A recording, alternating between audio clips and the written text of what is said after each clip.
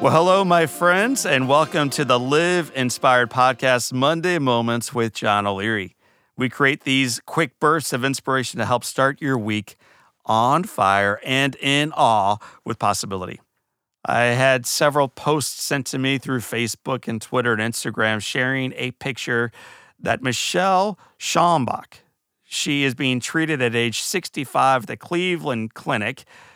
And it was a picture of her on a snowy day, recovering and mending while dealing with cancer, looking out the window of her 8th floor room. And outside, it's snowy. There's a park between two sets of trees.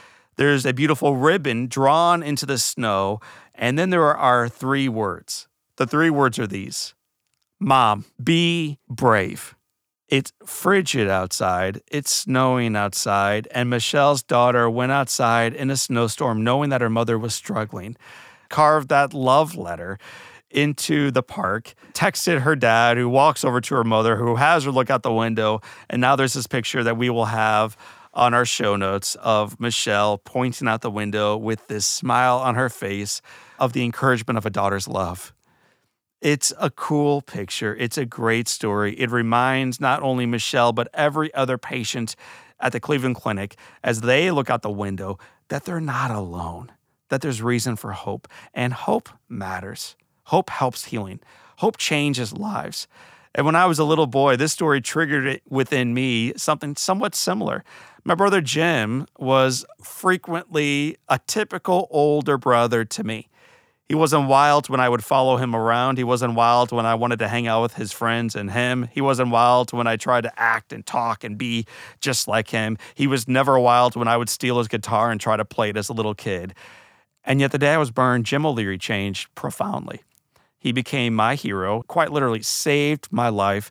And later on that year, he was nominated and the recipient of the Missouri Lifesaver of the Year award. So Jim's a hero.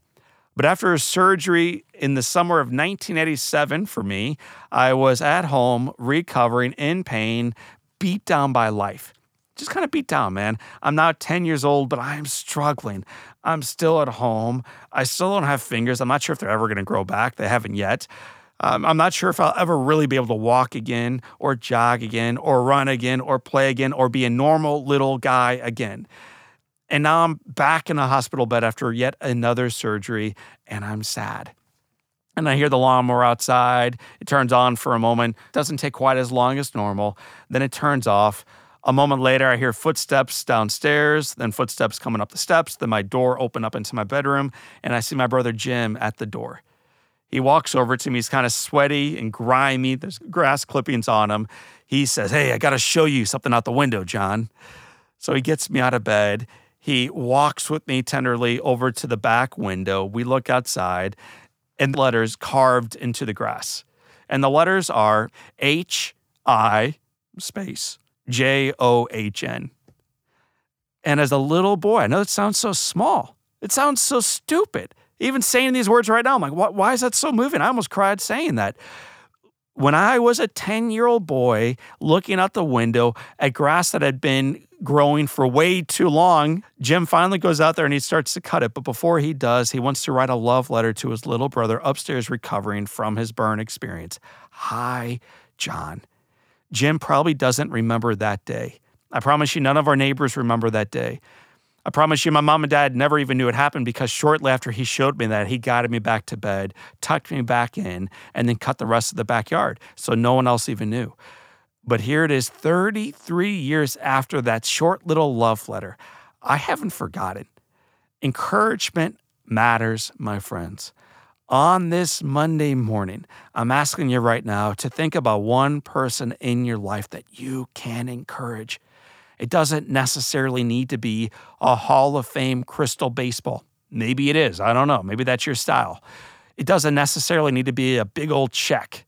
Maybe it is. I don't know. Maybe that's your style. It doesn't necessarily need to be a long handwritten note. Maybe it should be, though.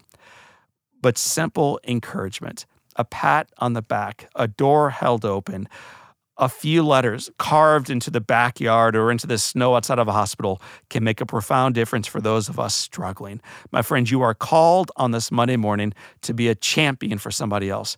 Don't let this day pass without making a difference for someone else. And if you're not sure where to start, consider starting with a reflection in the mirror.